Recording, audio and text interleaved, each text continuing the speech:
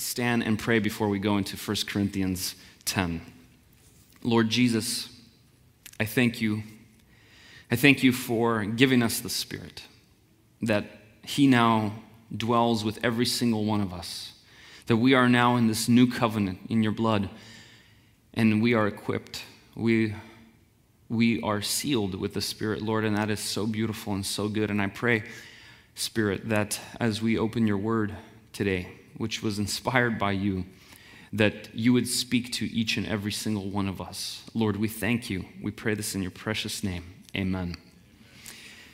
Years ago, I remember looking on the news, and they had a little segment, and they were talking about how veterans that came from combat, they seen combat overseas, they came back home to civilian life, and there's this interesting phenomenon where they kind of thought that, and I don't know how often this happens, to whom this happens, but there's this phenomenon where some veterans, after they have seen combat, they come back to the civilian life and they begin to engage in risky behaviors, doing things that are dangerous because they think that, well, if I survive combat, if I survived, a war zone where people are actively trying to kill me, then when I'm here and safe in America, I'm fine, right? There's nothing that can hurt me. And they kind of develop a false sense of security. They feel like they're invincible.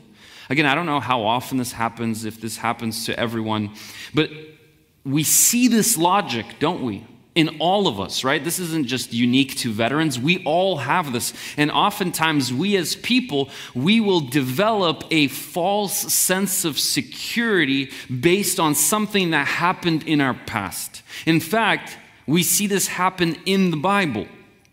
When Israel had left Egypt, and they entered into the wilderness, and this is exactly where Apostle Paul picks up in 1 Corinthians 10. So let's read 1 Corinthians 10, starting with verse 1. Paul says, "For I do not want you to be unaware, brothers, that our fathers," that's the Israelites that left Egypt, "were all under the cloud." The cloud is God's glory, God's presence physically there in the wilderness with them. "All passed through the sea, and all were baptized into Moses in the cloud and in the sea, and all ate the same spiritual food, and all drank the same spiritual drink. For they drank from the spiritual rock that followed them, and the rock was Christ. Nevertheless, with most of them, God was not pleased, for they were overthrown in the wilderness. Now these things took place as examples for us, that we might not desire evil as they did. Do not be idolaters, as some of them were. As it is written, the people sat down to eat and drink and rose up to play. We must not indulge in sexual immorality, as some of them did. And 23,000 fell in a single day. We must not put Christ to the test, as some of them did and were destroyed by serpents, nor grumble, as some of them did and were destroyed by the destroyer. And now these things happened to them as an example, but they were written down for our instruction, on whom the end of the ages has come. Therefore, let anyone who thinks that he stands take heed lest he fall. No temptation has overtaken you that is not common to man. God is faithful, and he will not let you be tempted beyond your ability. But with the temptation, he will also provide the way of escape, that you may be able to endure it. Therefore, my beloved, flee from idolatry.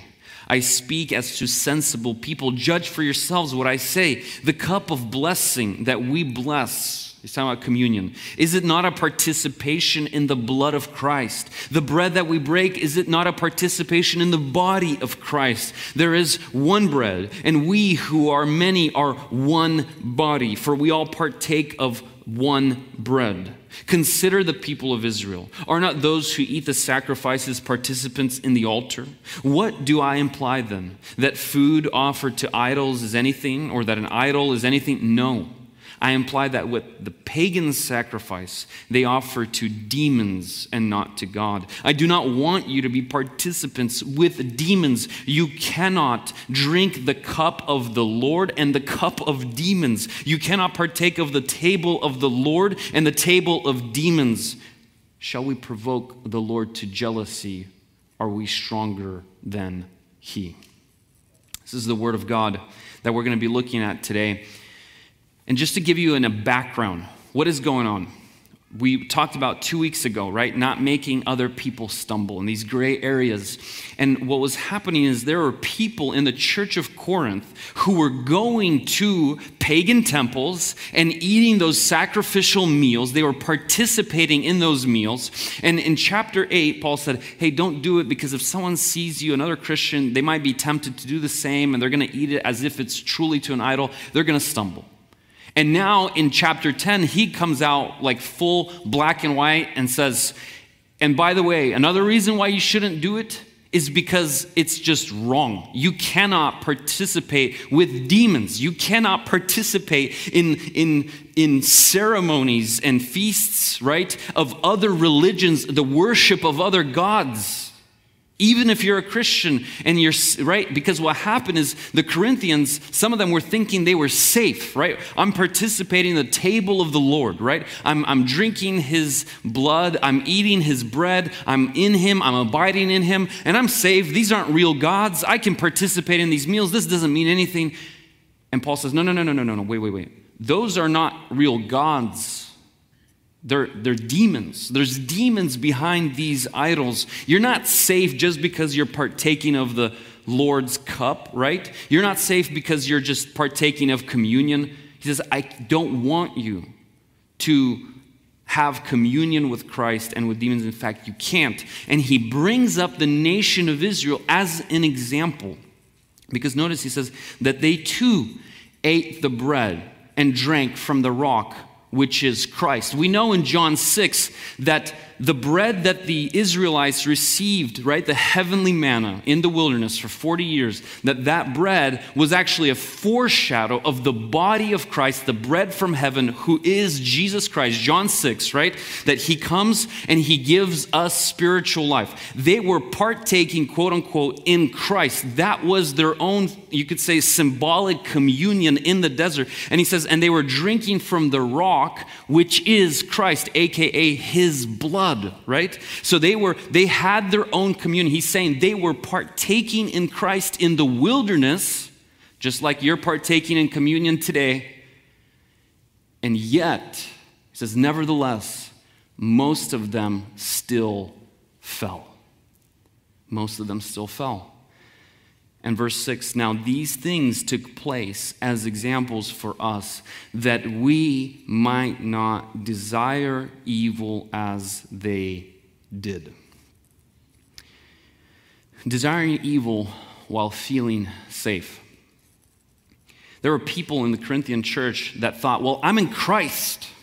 I can do anything I want, right? I can go and sin. As long as I'm in Christ, I'm abiding in Christ, I can do whatever I want. I can eat meals devoted to other gods. But the Word of God clearly warns us, no, you can't. Church, we are called to not desire evil. Just because we are in Christ, just because we are saved by God, does not mean we now have a license to go and sin and live whatever way we want and do whatever we want and indulge in our sinful desires. We can't. And sometimes our twisted logic tells us that it is okay. It's okay. I'm in Christ. He'll forgive me. It's fine, right? That's not the way the Bible teaches us to think. That's not the way the Bible teaches us to live. It says, do not desire evil. Verse 7 says, do not be idolaters, as some of them were. Verse 8, do not indulge in sexual immorality, as some of them did. Verse 9, we must not put Christ to the test, as some of them did. Verse 10, nor grumble, as some of them did. He says, look at this example. We ought not to follow their steps. Why should we not desire evil? The Word of God gives us that answer because there are real consequences. They indulged in sexual immorality and 23,000 fell in a single day. They put Christ to the test and were destroyed by the serpents. They grumbled and they were destroyed by the destroyer. Although they were under the cloud of God. Think about this. They were literally in the closest place of God's presence on earth there at that moment. They saw the glory and the power of God active right there in front of them. I mean, just imagine the terrifying sight of this column of smoke and fire miles and miles high, and just that power there. They miraculously went through the Red Sea. They were baptized into Moses. They ate God's food for 40 years, miraculous food. They drank from a rock, the driest thing possible. And all of these things happened to them, and yet they were still destroyed because they desired evil. We cannot desire evil, church. We got saved, but that is not a license to sin. This is not Old Testament teaching that we no longer need to follow. No, this is the New Testament teaching us to not desire evil. And this leads us to our first two main points today. The first one is, therefore, let anyone who thinks that he stands take heed lest he fall. This is verse 12. If there's anyone that should have felt safe, right, it was the Israelites in the Old Testament. God just saved you from being slaves to an oppressive nation way more powerful than you for hundreds of years, right? You had no hope of escape. You and your children and your children's children, for all you knew, would be slaves for the rest of your lives if they didn't kill you, right? And then God comes in with 10 powerful plagues. Just completely destroys Egypt's economy and military and everything. The whole nation collapses right before your eyes. Not because you had some strategy, not because you were so smart and strong and trained and had a plan, but because of just God's grace. You come to the Red Sea, you think there's no escape, you're about to be destroyed, and then God opens up the sea. You can't believe it as you're walking through it. You come through, and all of them went through it, right? It wasn't just Moses that walked through it. Every single Israelite seen the water come apart. Every single one of them walked through it. They were baptized, so to speak. They seen God's own presence, and they seen God destroy the Egyptians, and it's almost like all of that for them became a license. Something that allows you to do something, to do whatever they want to do. In a sense, they were like some of those combat veterans who thought they'd seen it all and that they were invincible, that nothing can touch them anymore. And they felt so surrounded by favor that they unrightfully assumed that they can now do whatever they want to do, and there will be no consequences. That they can desire evil, they can indulge in sexual morality, and they can grumble, and they can worship other idols, and they can get away with it because we're so blessed. We're so favored, right? And this is what verse 12 warns us against that prideful self-reliance. What Paul is saying is if you think you're standing, and by standing, you could add the phrase, on your own. Obviously, he's not talking about standing in Christ. He's talking about on your own. He's saying, if you think you're standing on your own, then be careful, or else you will fall. That's what the Word of God is warning us here. You see, it's so easy in this life to start trusting in our own self and our own good circumstances.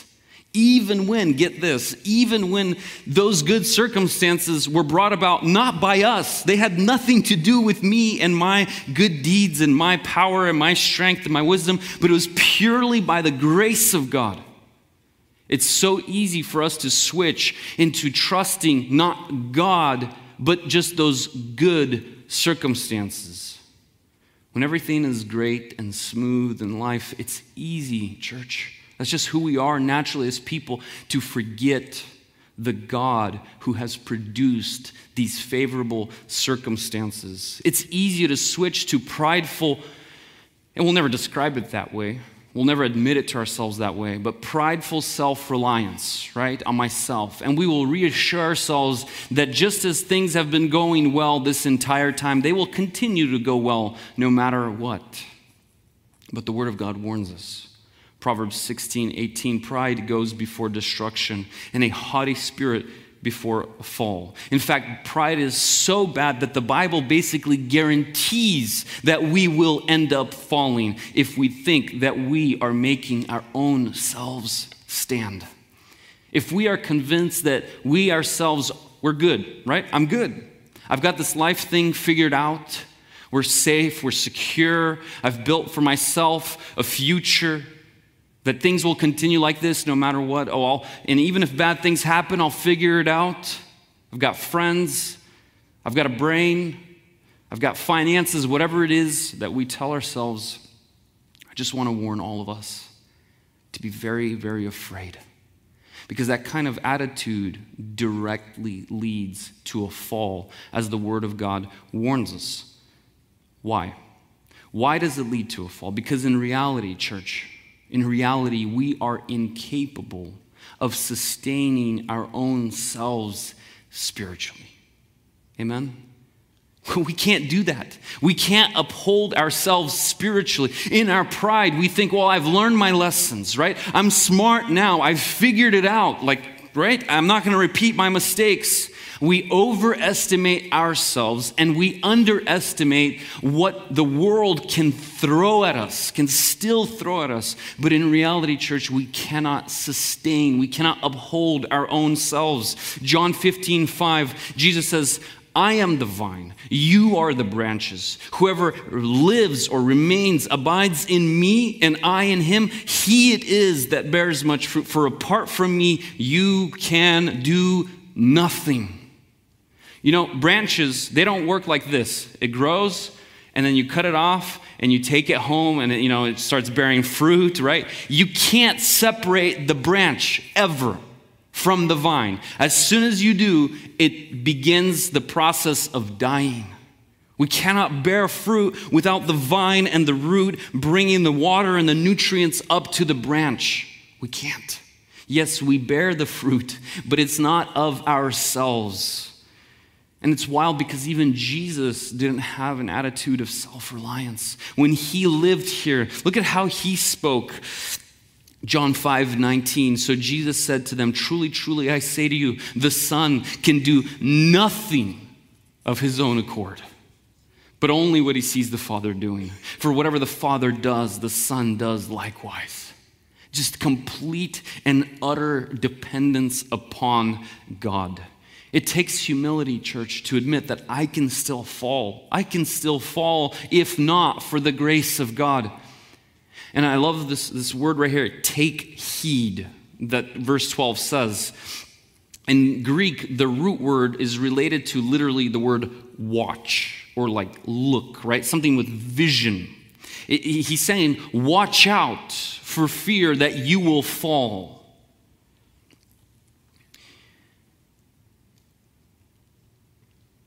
If you feel like you've slipped into a state of relaxation, a state of security and safety, thinking that everything will be good just because. It's holding, imagine in this life we're holding up this shield and it's metal and it's heavy, right? And you're holding, you're like, oh, do I really got to hold it up? Nothing's bad happened in a while, right? I could probably let it down a little bit, right? It's so tempting to let our guard down. It's so tempting to say, why do I need to watch? Nothing bad has happened. I think I'll be good, right? I can put it down a little bit. I urge you, church, take heed. The Bible constantly warns us to be watchful. It's all over the New Testament. 1 Peter 5:8, be sober-minded, be watchful. Your adversary, the devil, prowls around like a roaring lion seeking someone to devour. 1 Corinthians 16:13, be watchful, stand firm in the faith, act like men, be strong. Matthew 24:42, therefore stay awake, for you do not know on what day your Lord is coming. Matthew 26:41, watch and pray that you may not enter into temptation. We as Christians, church, I'm here to remind us that we are meant to live our lives watchfully. All of us. This isn't for the super Christians, it's for every Christian.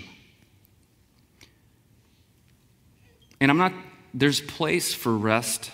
There's place for Sabbath in the Lord. There is. I'm not saying we need to be constantly just walking around tense, right? Like never relaxing. That's a sermon for a different time, right? About rest in God and Sabbath. And there's a balance, but a pattern in our lives should be a pattern of watchfulness, right? Being on guard. Why? Because if you look at the core Christian beliefs of what the Word of God declares to us, we learn and we see that we still live in a broken and sinful world, don't we, church? This world is still broken. This world is still sinful.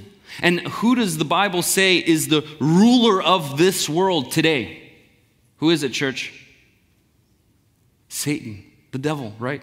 He is the prince of the power of the air, the Word of God says. This is his kingdom. We're on enemy territory right now. And he says that he is like a roaring lion prowling around, seeking someone to devour. That passage is addressed to Christians. It's a warning to us, not just to unbelievers. Church, we're not home yet. We're not home. We're behind enemy lines. We're gathering in this little base, right, to meet with one another, part of the resistance against the prince of the power of the air of this world, to encourage one another in the good fight. But we're not home. We're not home.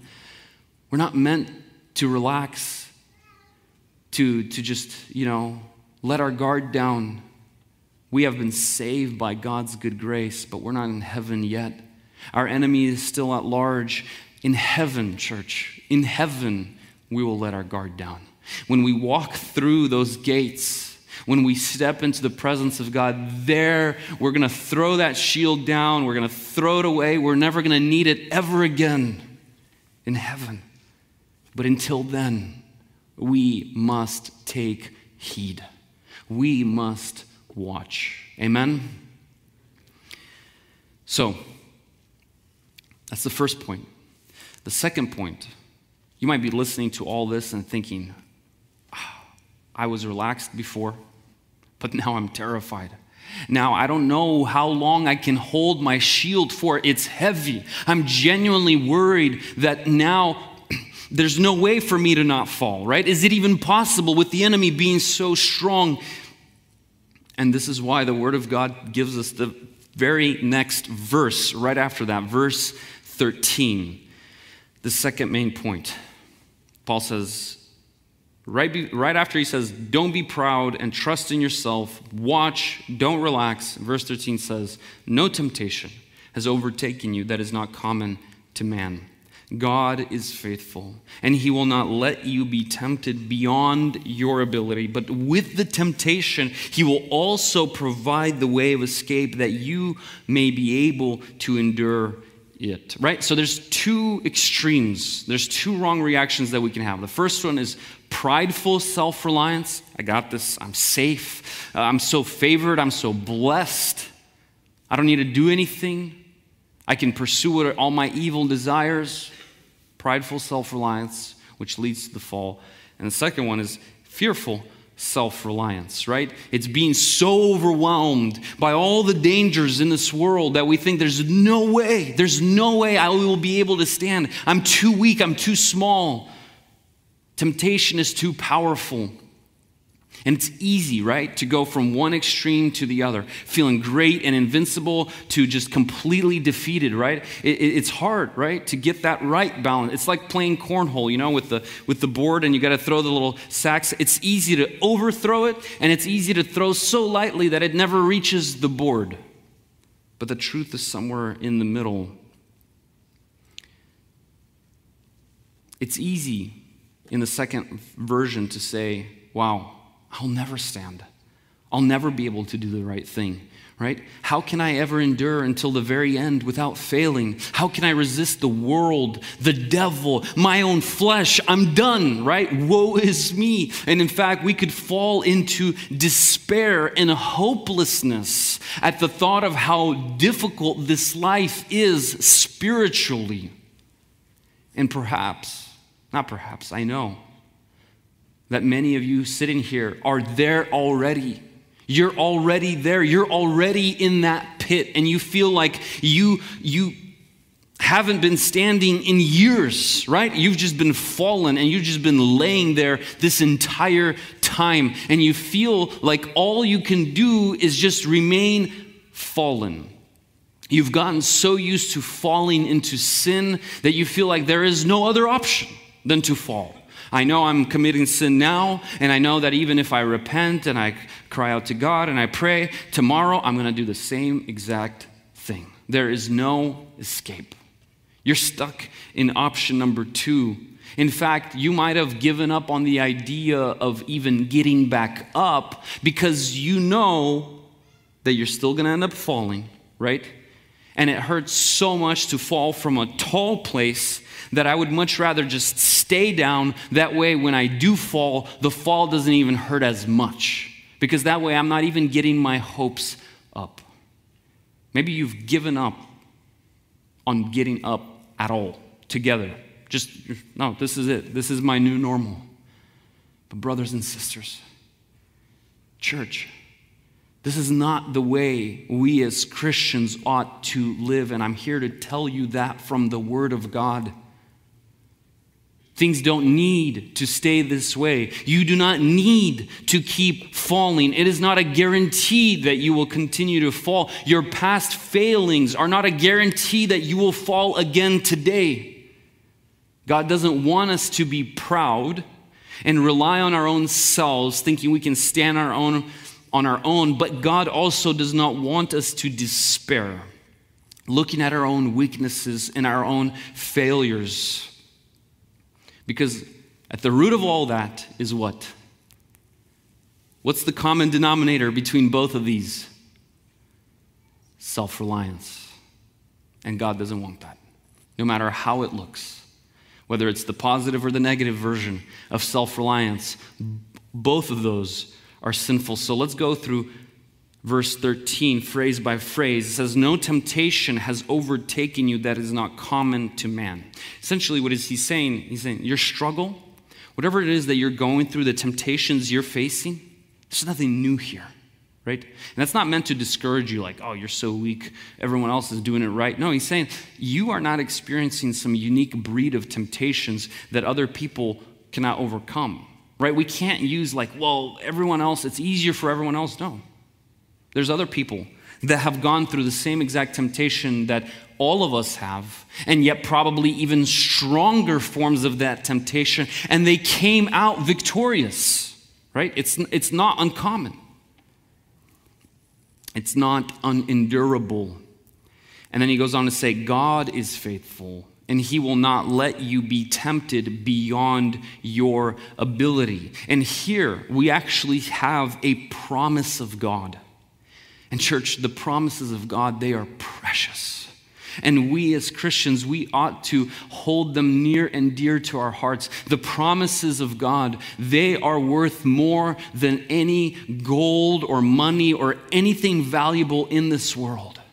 The promises of God are better than anything ever. They are precious to our souls. Hold fast to them. God knows exactly who each and every single one of us are. Just think about your life, right? Who you are, where you've come from, your abilities, your skills, your problems, insecurities, all of this whole cluster, right? Who you are. God knows each of us through and through, to the very last detail. And he knows the extent of our abilities. He knows the abilities and their limits. He knows it completely, even though we might not know it. And he has given us a guarantee. He's giving us a literal promise that he will never let us be tempted beyond our limits. Ever, church. This is great news. This is amazing news. We will never be tempted beyond our ability. That's what the Word of God says. And you know why He won't let that happen? The Word of God gives us the answer. Because He is faithful. Not because we are strong, right? Because we are great and we need to believe more in our own selves and stand in the mirror, but because God is faithful. And that's never changing. God's faithfulness is incorruptible. God cannot deny Himself. And based on His own faithfulness, based on the unchanging nature and character of God, He is giving us a promise for us while we are here behind enemy lines, facing temptations, fighting the good fight. He says, child, I will never allow you to be tempted beyond your ability because I am a good Father. I am guaranteeing it. Because God is faithful, I have never experienced or will ever experience temptation that is beyond our personal abilities. Church, that's wild. Just think about that. Think about every temptation you've ever had. And every temptation you will ever have, none of them will ever go beyond our ability. Not because we're great, but because God is faithful. And I understand that often, I remember reading a joke that says, the problem with temptation is that it's so good, right? I know that when we are being tempted, it feels so strong, doesn't it? The gravity of it is so intense. It feels so powerful and so persistent that we doubt that it's truly endurable, right? We think, well, there's no way you could overcome this kind of temptation. I mean, it's like magnets, that you kind of start moving them closer, and you kind of feel that tug a little bit, and you move them closer, and then at one point, boom, they come together because it feels inevitable that you can't stop them coming together. And that's how we feel about our temptations, don't we? That at one point they're just so strong you cannot endure them, and yet the Word of God tells us the opposite. It says there's a promise that God is promising based on His own faithfulness that you will never experience temptation that is beyond your ability. The Word of God isn't, by the way, it's not saying that every temptation will be easy. That's not what it's saying. It's saying it will be endurable. If we feel, let's say we're being tempted, right? If we feel in our hearts that this temptation is too strong, I can't fight it anymore, it's impossible for me to overcome, I'm just going to give up. I'm going to give into this. If we feel that, if we can hit the pause button in that moment, right? You and your temptation, and in that moment when you say, I can't overcome this, it's too strong. Maybe before I could have, but at this point, the magnets are too close. That's it, I'm done. If you pause that, and you had a spiritual x-ray into our hearts at that moment, you know what you would find? You would find at the root of that feeling, at the root of that thought that we tell ourselves that I cannot overcome this, is a lack of belief in the faithfulness of God. That's what that is. At the root of so much of our sin, and some would argue at the root of all of our sin, first and foremost, is unbelief. Unbelief in God, unbelief in the goodness of God, in the faithfulness of God, in the grace of God, in the power of God. We don't believe in that moment when I said, this is too strong for me. I don't believe that God is truly faithful. I don't believe that He's truly good. I don't believe that I'm being tempted not beyond my ability, but within my ability. I don't believe that He's going to take care of me, that He loves me. Sun Tzu, in The Art of War, said, every battle is won or lost before it is ever fought. This wisdom it emphasizes the importance of preparation before battle, right? It's how well prepared are you for the battle. If you are unprepared and unsupplied, undisciplined, untrained, you have already lost the battle before you even began. It's only just a matter of time until all of it plays out in history, right? And the same thing happens to us when we are not rooted in the faithfulness of God. If we don't actually believe that God is faithful, like a rock, an unshakable, unchanging rock, if I don't believe that He is faithful to never allow temptations beyond my ability, then we have already lost before the battle begins. We've already lost. That's how the devil plays 4D chess with us, right? He's got the temptation that he's dangling in front of you, but before he goes in with that, in your heart, he's already making you believe that it's impossible to overcome, that God isn't faithful. Did God truly say that every single temptation will be endurable? Did He really say that? Is that actually true? He goes in with that first, and then we take the bite, trying to resist temptation without firmly holding fast to the faithfulness of God in our temptation is like trying to build this huge, beautiful house on the beach, right? You can start. You can put in a lot of hard work. You can sweat, right? And you can make a lot of progress. But when the tide comes in, it's just going to wash all that sand out from under your house, and it's going to all come crashing down. Jesus said that if you hate your brother, you've already committed murder. He said if you look at a person with lust, you've already committed adultery. And I would add that if you do not believe in your heart that God is faithful to never allow you to be tempted beyond your ability, you have already lost. You've already given into that temptation. But look at what the Word of God tells us. But with the temptation, He will also provide the way of escape that you may be able to endure it. God, in His faithfulness, provides a way of escape with each temptation.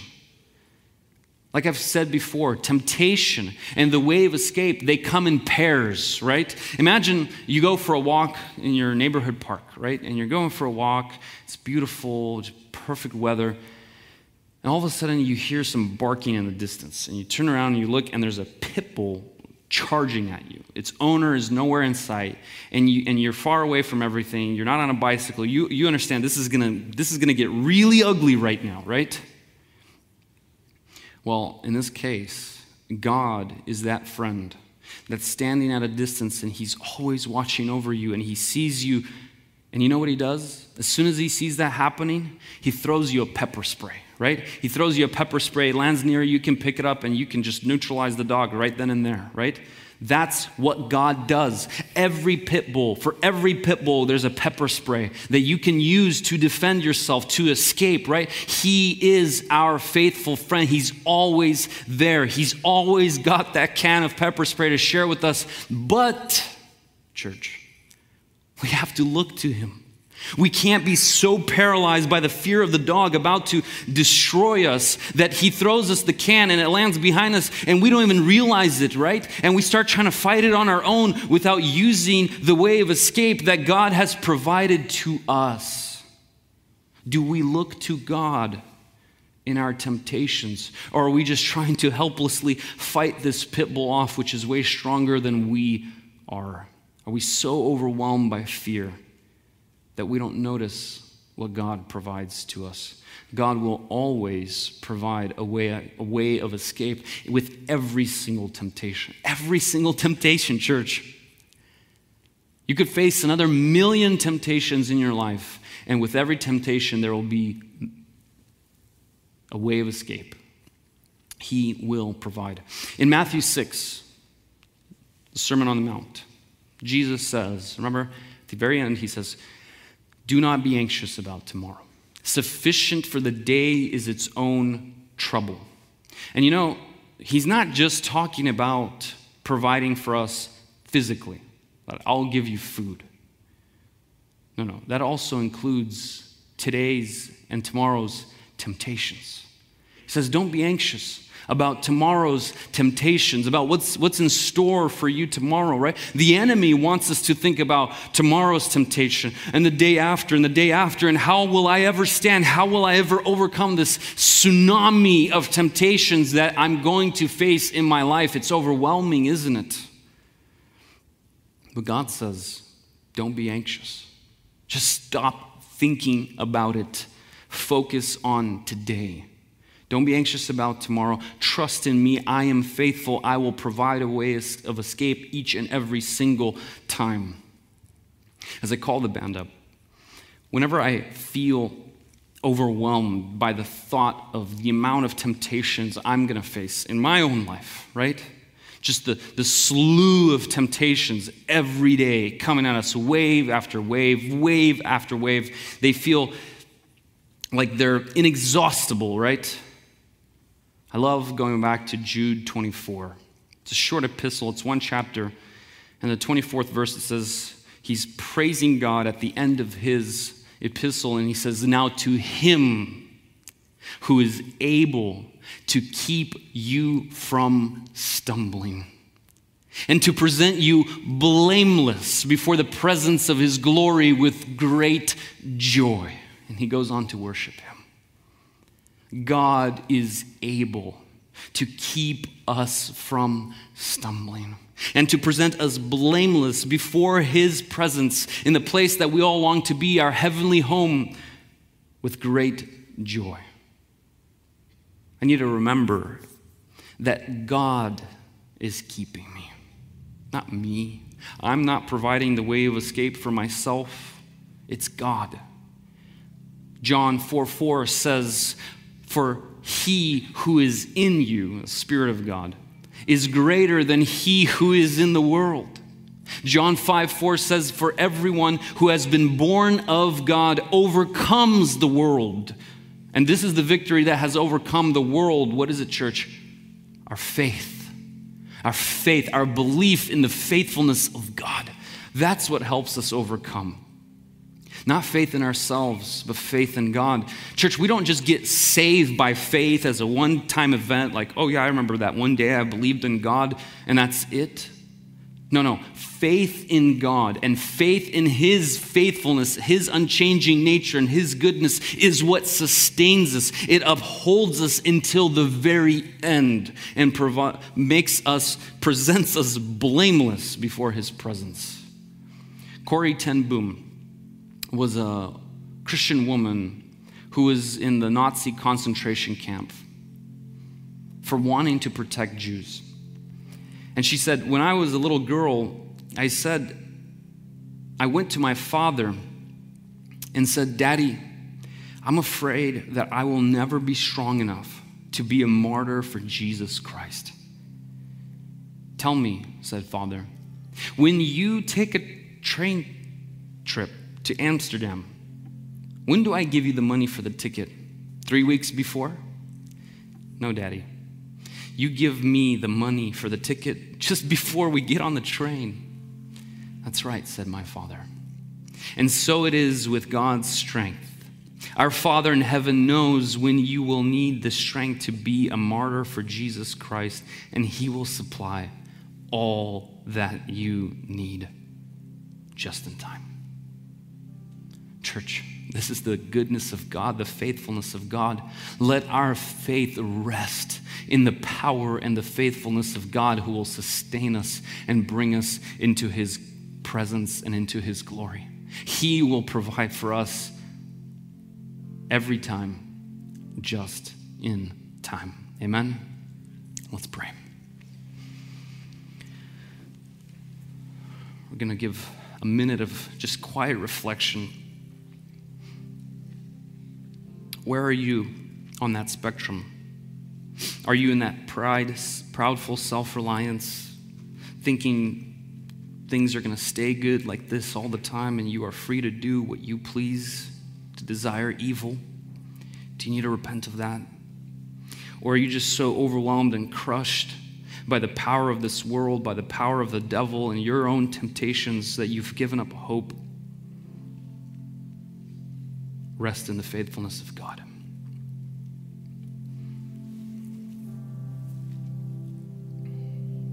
Father, I thank you that you are faithful. You're so, so good.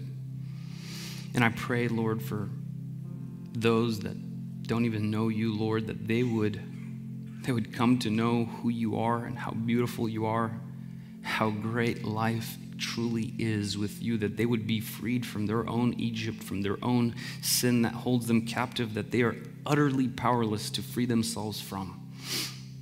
Miraculously, that you would save them, bring them through the sea, Lord, and lead them to the promised land, sustaining them every day with your bread, with your water, until all of us, Lord, stand before your presence, blameless and with great joy.